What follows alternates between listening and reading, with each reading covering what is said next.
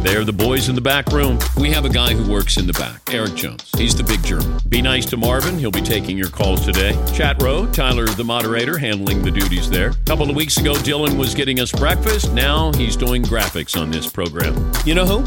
Blame Mario. Oh my gosh. Yeah, the backroom guys are not allowed to eat until 12:15. You're now listening to the 12:15 Club. We're back at it again for another episode of the 12:15 Club. It is Mario here on the mic, joined by Eric the Big German, the traitor of the group, Marvin the Prince, and Dylan the graphics guy. We'll start there. Eric, we learned that you're a traitor this week. We thought that you were one of us here at the Dan Patrick Show. We thought that you were a ride or die. And then you admit to buying a lotto ticket behind all of our backs, planning to get rich without us. I don't think I did anything wrong. I'll be honest. So yes, we put $5 in for whoever wanted to from the group into buying tickets for Mega Millions or Powerball. And I contributed every time, not only for me, but I covered for some other people as well. And then, which that money's just gone, the cover money. But anyways, I decided, I said, I don't know. That's only 2.5 chances for me personally to win. And so I just wanted to get more shots to win. And I actually had suggested maybe more than $5 per person as a buy-in just to increase our chances. But that was $5 seemed to be the consensus, which was fine. But I said, okay, fine. Let me go do my own thing. So let's explain exactly how this happened. So we were sitting back here, what was it? I don't know if it was Tuesday or Wednesday. It's usually me, Eric, and Rob the intern as the last people here at the studio, and then Dan comes back to visit. So I was talking to Eric in his office, and he was explaining, what he would buy with this money. And he had said that he was looking at a house that was like, $17 million? Yes, it was an estate in Utah with lots of land and like a 50,000 square foot house or something crazy. So he said that, and he says this number $17 million. And the first thing I think is you're going to blow 17. So we had decided that, or we had come to the conclusion that it would be $28 million if we won the lotto. That's how the piece of the pie that we'd get after taxes and everything that comes along with it. So I said, Eric, you're going to spend $18 million on a house and leave yourself with only 10. And then Eric tragically broke the news that he had bought his own ticket, in which Dan came, and I promptly told him, Dylan. So I don't think it's an issue in theory because, well, it depends. So if you did win it and then didn't split any of it, I think that would be an issue. Not like not an even split, but throw a couple. I mean, you can give it to me and no one else. I don't really care. But I wouldn't give you a dime, Dylan, because you would just gamble it anyways. No, I wouldn't. I'm very financially savvy. He'd put the $1 million that you gave him on like the Chiefs. Packers. I did not commit to anyone. Bill, you said Bill's money line, but I think because I had actually thought about this too, because like I'll play the lottery sometimes too when it's a big number. It's like anyone, and I was like, I mean, if I did win it on my own, like. I'd feel not that I'd have to, but a certain obligation to give, especially if we're doing it in like side by side with the group pool here. I'd feel like I think I would spread the wealth around a little bit. Yeah, Eric. Yeah, I just think like why though, Dylan? Like, I mean, it's not as though like the only thing, and I talked to Seton about this. I was like, actually, before you say that. I have his reaction to Dan breaking this news. So let's listen to that, and then you can say what he told you. But Seton bought the tickets for the group, but the big German went rogue. And not only that, when I got home, my wife was like, did you get lottery tickets? And I said, yeah, but I got them with the group. She said, yeah, but what about ours? And I was just like, no, I can't do that, because then if I have 35 tickets sitting in my pocket and then I got 2 winners over here, like nobody's going to believe that these were the ones. I'm like, we got to just keep it all with the group or not. That's the big German has completely took the team building part of a team building thing. Yes, he did. Eric. Okay, first of all, I'm not exactly sure what team building thing we're accomplishing by giving money to Seton so he can go to the store and buy tickets. But it was also funny because Seton sent out, I think we did 3 or 4 drawings last few weeks. Yeah, we've done only about one 20 time. callers. Only one time did he send out a picture of the tickets, and it didn't even include all the numbers, just included like half of the first digit or something. My whole argument would be, look, if I was the one tasked with collecting the money and going to buy the tickets, then I would probably take a photocopy of every ticket and have that be separate and like, hey, here are the tickets that we bought here. And if I elected to buy some on my own, whatever. And if I was the one that was buying it for everyone, then maybe I'd be more inclined to share a little bit. But look, I think if you truly won the lottery, even like $10 million or something, lots of people, I mean, this is not a secret. Lots of people think that, now all of a sudden you are quote unquote rich and thus, should help or whatever. And look, I love you guys, but if I won $500 million, like I'd help Dan for like a week or two just because I'd want to keep him as a friend moving forward. But like, I don't think any cash would be exchanging hands. Wow, that hurts. That hurts deep down. Dylan, what's your reaction to that? Well, first of all, it sounds like you're kind of questioning the integrity of Seton, the ticket master, because it sounds like maybe we did win something and he's keeping it under wraps. Yeah, all of a sudden he's driving like a G-Wagon, a Tesla. I have to imagine we probably would have figured that out, but look, you don't have to. You could do it. It's at that point, it's your money, but like. As I'm someone who prides himself on their nobility, I feel like I would give it back a little bit. And then like, I would just be out of here. How much would you give, Dill? So what is the pot tonight is what? Like 900 mil. 900 million? So after taxes, say it's 500. At 500. So, and then what? It'd be 13 other people. I'd give everyone $5 million. How do you think? My question. We are recording this, but- right? Just in case. You can hold you if I win it, you can hold me to that. And then you can hold it over their head for the rest of their lives too. How do you think Dan would react to one of us individually winning the lottery? And I mean, he said even if he won the lottery that he'd still do the show. Most of everybody here has said that they would go on their way and do their own thing if they want a large lump sum. How do you think he would react to that?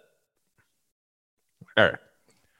I actually said it to Todd because on whatever day it was this week we were doing this, he had like $2.35 or something in his wallet, which I'm not exactly sure which grown man carries coins in their wallet. But anyways, that's what he had on him. Like actually in his wallet? Yes. Like that grown man does. Yes. He had coins in there. And that's the most Todd Fritz thing I've ever heard. So, first of all, I said Todd, I'll spot you the $5 if you promise to get your car washed today. And Paul was like, yeah, me too. And Todd said no. So, which is just still a complete aside, but also just bizarre. But how do you think Dan would react to us Look at leaving it from there? Sorry, I was like, what the fuck is the question? But that being said, Todd was like, no, I'm not going to take the $5 for the car wash, which still, again, boggles my mind. But I said, well, Todd, I think it would just be you and Dan left, and the rest of us would be out. And all the Danettes were laughing at that. Yeah, I mean, I think it's not because I don't like my job. I think my job is great, right? Like, who could complain about what we do for a living? But if I truly won even 27 million or whatever the number is, enough to not have to go to work and sentence, then I would choose to spend my time doing other things, which is not, again, a reflection on this job, but that's for me personally. How Dan would react, I think like myself, I would want to stay here for a couple of weeks anyways, because it's going to take a little while to get your frame of mind stuff put together. going, yeah. And I wouldn't want to completely jam Dan up. Like, honestly, Dan's a friend for me, and like, especially if I can buy great cigars and wine and tequila and hang out with him every once in a while, I wouldn't want to lose that over a week or two of still doing the job here. So I think most people would try to help him put together a new crew to keep his show going. Yeah, I'm gonna go on the record and say I said it when we were. You said you were going to keep your job, and I was like, I said like I would forever. keep my job. No, I didn't say forever. Yes, you did. I said for like a year I'd probably stay here because I'd get bored. Absolutely not. After a while, just traveling and doing that same old charade. Are you is gonna get kidding boring. me? That's I don't believe that's you. why people live like their life to do that. Anyone, you especially Mario, who said other than Dan, who's like after a month I would still be here, is just literally lying. I guess it just speaks to my loyalty. Or 2 weeks. I think everyone would stick around to like transition things or do whatever out of, Can like, you imagine though, respect, Dylan? but- Like when like the poor people that come in and you're like sitting there with whatever $30 million in your bank account. Everyone in here has $30 million in their bank account. You're like, yeah. So anyways, so what you're gonna want to do is make a graphic in Photoshop and then move it over on the USB drive. Like, yeah. Oh, I've got a manicure I gotta go to. You can take the reins from here. I got to pick up my G-Wagon from here. But for now, we haven't won the lotto. Hopefully we do sometime in the future and these conversations become a reality. Can everybody attest? Everybody, yeah? Hey, I think we're due at this point. I'm not a mathematician, but odds-wise, I think they're in our favor now. That comment alone makes you a degenerate. Darn tootin'. eventually 00 comes around too. Dylan. Another situation we had this week was, Marv, you were a big part of this first of all, Chris Berman called in and Berman was talking about his fandom for the Buffalo Bills, which provoked everybody, including this guy, to call in and say this. Derek in Virginia joins us. Hey, Derek, what's on your mind today? Hey, DP. Hey, bud. Hey, you were kind enough to have me on again a month or two ago, and I, unprompted, gave my story about how I became a Bills fan. And your response was that you didn't think anyone in the audience was interested about looking for info about how Derek became a Bills fan. But then you just asked Chris Berman how he became a Bills fan, and you got 10 minutes of solid content. You're killing me, Smalls. Go Bills. Derek, Chris Berman is just a little more popular than you. So I hear that phone call, and I'm like, Derek, dude, you got to read the room. Obviously, we care more about Chris Berman. No offense to you, Derek, but we care more about Chris Berman and his backstory than Derek. I'm sure you're a nice guy, and thank you for all your support. But come on, Derek, just read the room a little bit. Marvin, when he calls in, what is he saying, or what are you thinking putting that call through to Dan? I'm thinking, oh, this is so good, because I remember him calling before, and like Dan doesn't want to hear about how you became a Buffalo Bills fan. Exactly. Like, get out of here. And so when he called back, I was like, oh, this is perfect, because there's always those calls, whether they're like really poignant and have a, great point and all that, or they're just stupid and they're going to kill him. I'm putting it on because I knew that could possibly turn into something, and it did. Everyone's bland stories about how they became a fan of the Oakland Raiders. Like, oh, I went to a game once. Okay, great. But it was great. It turned into something. So I was happy about it. Yeah, Rich Gannon was my teacher's uncle growing up, so I became an Oakland Raiders fan. Marv, when that topic comes up, are you only looking for a call on that topic, or is somebody saying to you only give us calls on this topic? How does that go? No, usually I just we weren't talking about that specific topic anymore, but people were still calling in. And so any story that I found to be funny, because none of them were really interesting, but I was like, oh, this is bland and funny. I said, I'm sure they'll get a kick out of this. And so I'll take that. Or if they're talking about Patrick Mahomes' injury, then I'll take a call about that also. And so I'll just have different callers about different topics. And usually when you call about a specific topic, which Dan is talking about at the moment, he's more likely to take you right there, take that call right there. And then those other calls about how you became fans of your favorite team, you could have that throughout the show and just have some laughs. Eric. That all being said, my thought was about like, I don't think this is something other shows could steal from us, because like you have to understand the dynamics, joke and the dynamic, and like the fact that we're not laughing at you, we're laughing with you. And like, I don't know if all of the callers were in on the joke or not, but I think many of them were. And there even was a callback in today's show with I think it was a guy talking about the Braves or something. But yeah, so you kind of have to be, but like, if you just stumbled on the show for the first time and Dan started taking calls and would just make fun of his callers, you may be like, he's rude, he's a jerk. So I think you have to be at least watch for a little while to understand the context there. My favorite call from yesterday had to be when the lady from Louisiana called in, and she wanted to talk about something completely different to this topic that we were discussing. And Dan goes, "How did you become a Bills fan?" She was so offended by that. She was, "Dan, I'm a Saints fan." It just, again, that talks to just what kind of show we are, and just you got to kind of understand the joke is not at you, but with you. Dylan. Yeah, well, no, she wanted to talk about the Phillies or something, and Dan's like, "So how did you become a Bills fan?" And then that one I think just threw her off a little. But I think it's kind of a mix of like, I mean, it's more laughing with you, but there's a little bit I think there's a little bit of the edge too, which is like why I personally like it, because it is like a little more off the cuff than what you get elsewhere. Because you're a mean person. Exactly. Marv, you also had a situation this week, and it was funny because this was more so happening behind the scenes, but it also played a little bit on air, where you had a caller that went definitely more than a minute, probably touching 2 minutes. And I got on the comm system and I said, "Marv, you're going to get a IM any second now." And what you did end up getting an IM. Who did you get it from, and what did it say? I got it from Paul maybe 30 seconds after you said what you said. And so the IM just said, let's just tighten up the calls. And because, this is a former call screener. Mm-hmm. You say, make it short, or tighten up.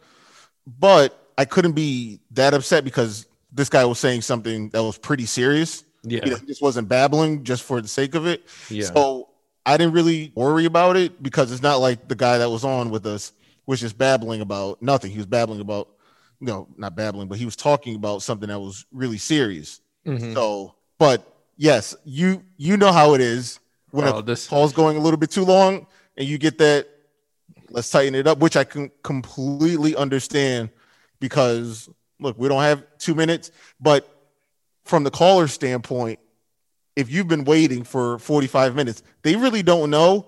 We're giving you about 30 seconds, maybe 45 seconds to say what you're going to say. And so, it just comes with the territory, but, it was all good. And 45 seconds, that's a lot. Like, you got to really be killing it. Oh, for sure. If you're getting 45 seconds. And you got to kill it. Like, if Dan asks you a follow-up question, that means you're really on to something. You're on fire. For sure. And I mean, that's what they tell us. Paul, the producer, always says, keep it tight. Mm-hmm. And, we always say that. You always say that when you're screening the call, but everybody kind of I've seen a lot of people get nervous when they get on air with Dan Patrick. And at that point, they kind of just ramble on if they haven't done it. They're not experienced like someone in Jeff in Detroit or Mario in Connecticut. Me in Connecticut. Yep. So you got to learn from the veteran callers. Just keep it short, get to your point, and then let Dan and the guys react. We had a couple good guests this week. At least I thought. And one of the things that's been standing out, especially during the pandemic, is we started doing Zoom calls with these guests. And Eric, you've taken the lead on this stuff. But one of the guests that stood out to me this week was Josh Norman, because Josh Norman was doing his interview from outside the Bills facility. When you see somebody call in or a guest call in from like a weird spot, or they don't have the proper lighting, or their camera looks bad, what's your reaction to that, and how do you solve that? Well, it's interesting because I'm still directing the show, and on the TV side, we only have 2-minute commercial breaks, and a lot of the guests are in the second segment, and there's typically a live read before it. So I only have a minute because Alan is the only one who can talk to the guests, just because can't talk to the guests and direct. So Alan has that whole commercial break to deal with them. So a lot of times I only have a minute to talk to Alan, talk to the guests about it. It's a little bit sometimes like trying to help your grandparents with FaceTime.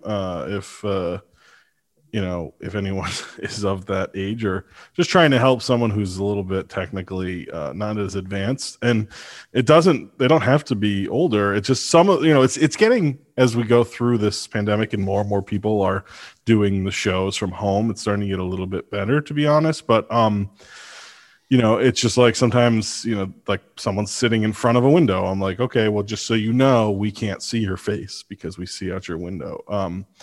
Or whatever. But with Josh Norman, it was he looked fine. He wasn't the strongest connection, which is always troublesome because fundamentally it's a radio show first, and so I don't want the audio quality to suffer because we're trying to get a video signal on air.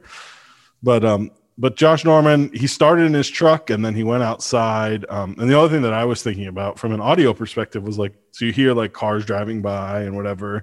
And if you're in your car, you're like, wait, what's happening? And I was like, imagine like a fire truck goes by and all of a sudden everyone's looking in the rearview mirror wondering if it's around or not. But so it's, and the other thing is like, I came from a more traditional broadcaster when I started working on the show, and like some of the things that we let slide now in terms of audio, video quality, lighting, that kind of thing never would have passed the sniff test before COVID. And now it's, people kind of accept it for what it is. So I don't lose any sleep over it. Yeah. And I mean, like to your point earlier, it seems like a lot of the guests are starting to get the hang of it, though. But like somebody like Chris Webber, who we had on this week as well, who did the interview via Zoom, where he had that ring light and he had the lighting. But that got you nervous at first because when he first came on, the light was like on his wall and it wasn't on his face. And I heard you on the comm saying, "Can somebody tell him to put the light on his face?" Well, yeah. So he actually ended up having two lights, but like in the shot was a light facing the wall. And I was like, I think he would look better if that was on his face instead of on his wall. But he did move it unprovoked from us. Marv, that interview with Chris Webber resonated with you this week. Why? I just think Chris Webber always has great stories. He's just one of my favorite guests. Maybe like him and Nick Wright. Every time I see their names on the guest list, I'm like, all right, I know this is going to be a good interview. They're going to tell great stories or just say something really interesting that I never thought of. So Chris Webber's one of my favorites. Nick Wright, Johnny Bench, like we had him on today for a somber topic, but he's great. And so those guys that you see on there, it's always good to have Chris Webber on, because Dan can say, give me a story about the 1997 All-Star game, and Chris Webber has one that's good. So he's just always one of my favorites. Yeah, the thing that amazes me about him is, we've had him on so many times, and every time he seems to have a new story about something. One of my favorite ones is the one where he had gotten off, or he was with his teammates with the Wizards, and they had gotten off the bus, and it was Jordan just sitting there, he said, looking like Samuel L. Jackson, sitting on his car.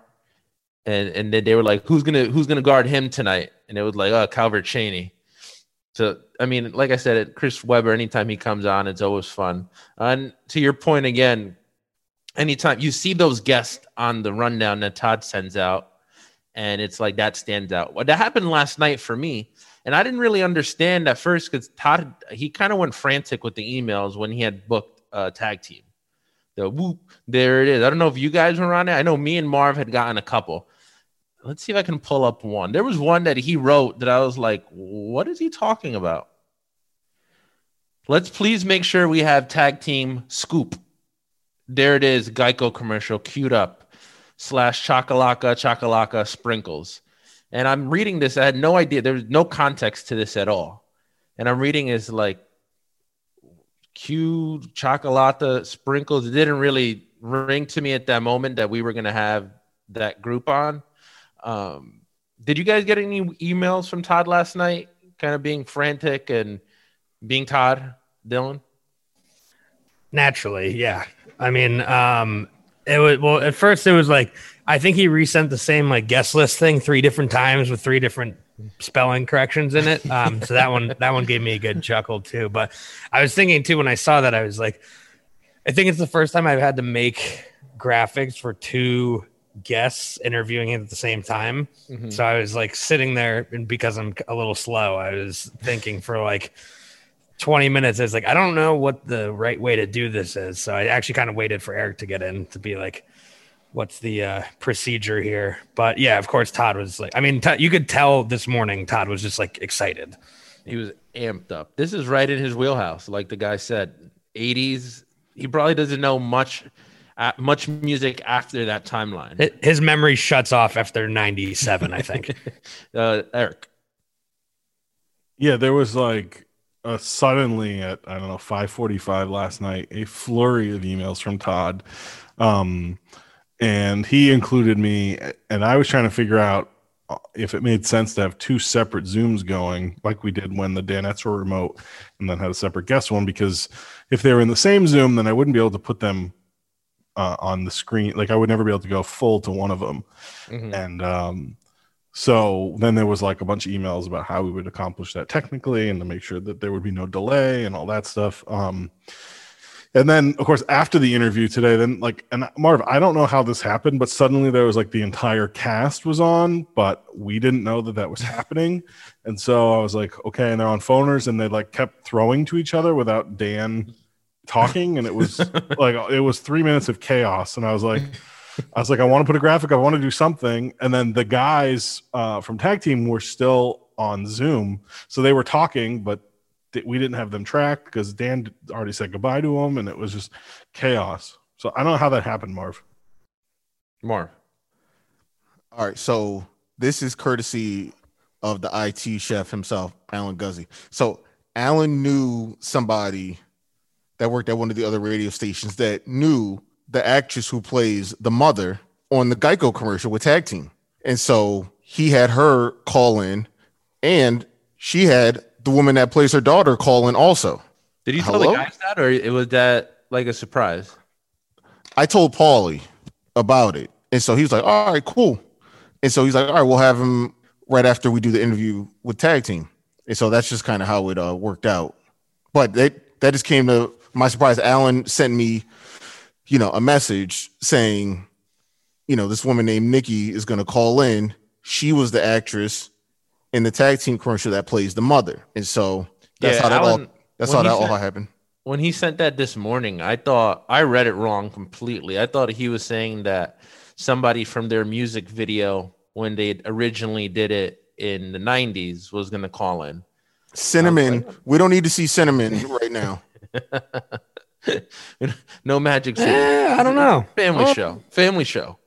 Tickles. She might still be out there. But they were fun. Tag Team was fun. They had that song again resonates till this day, even with my age range. I think that song came out in 93. I was born in 93. And I still knew the song. So Dill, you got the last word on this topic. Well, you knew the song in 93? No, I knew this song now, you bozo. What I was gonna say though is I think DC's Zoom background, I don't know for anyone who saw it, but it looked like it was like out of like the movie Saw or something. It was like someone, like it was like clearly one of like the virtual backgrounds, but it looked like a like dilapidated hallway. I don't know where he pulled that from, but I thought it was pretty cool. I didn't know it was one of those Zoom virtual ones. Thanks for clearing that up for us. You're welcome, Mario.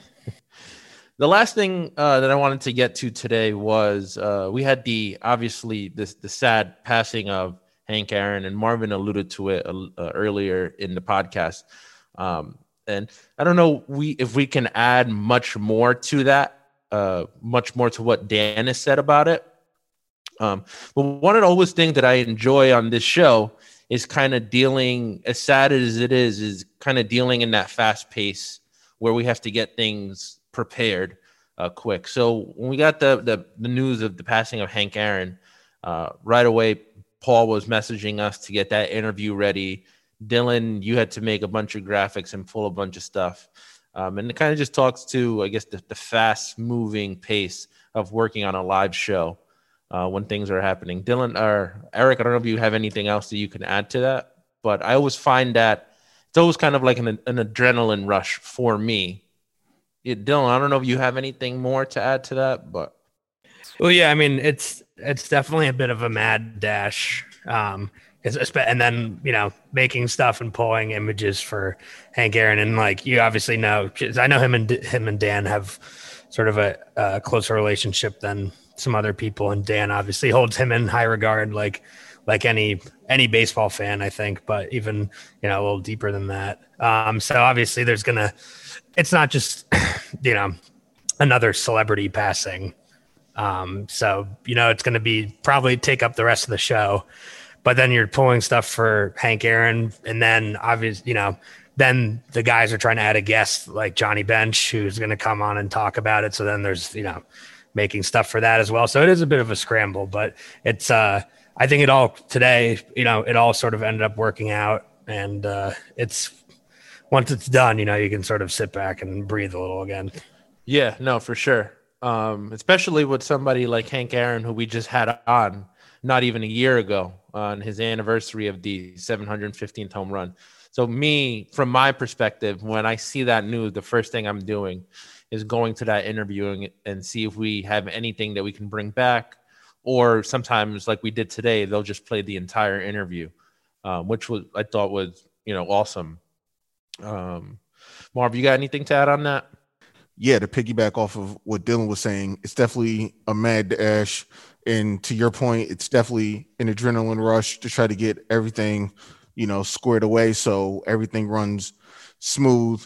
And because the last thing you want is for mistakes to be made with such an important topic and losing an icon like Hank Aaron. So kudos to everybody who came through, and, we made it, a pretty smooth transition from, just a regular Friday previewing Championship Sunday to talking about losing Hank Aaron. So it was a good day work-wise as far as, getting everything done. Yeah, absolutely.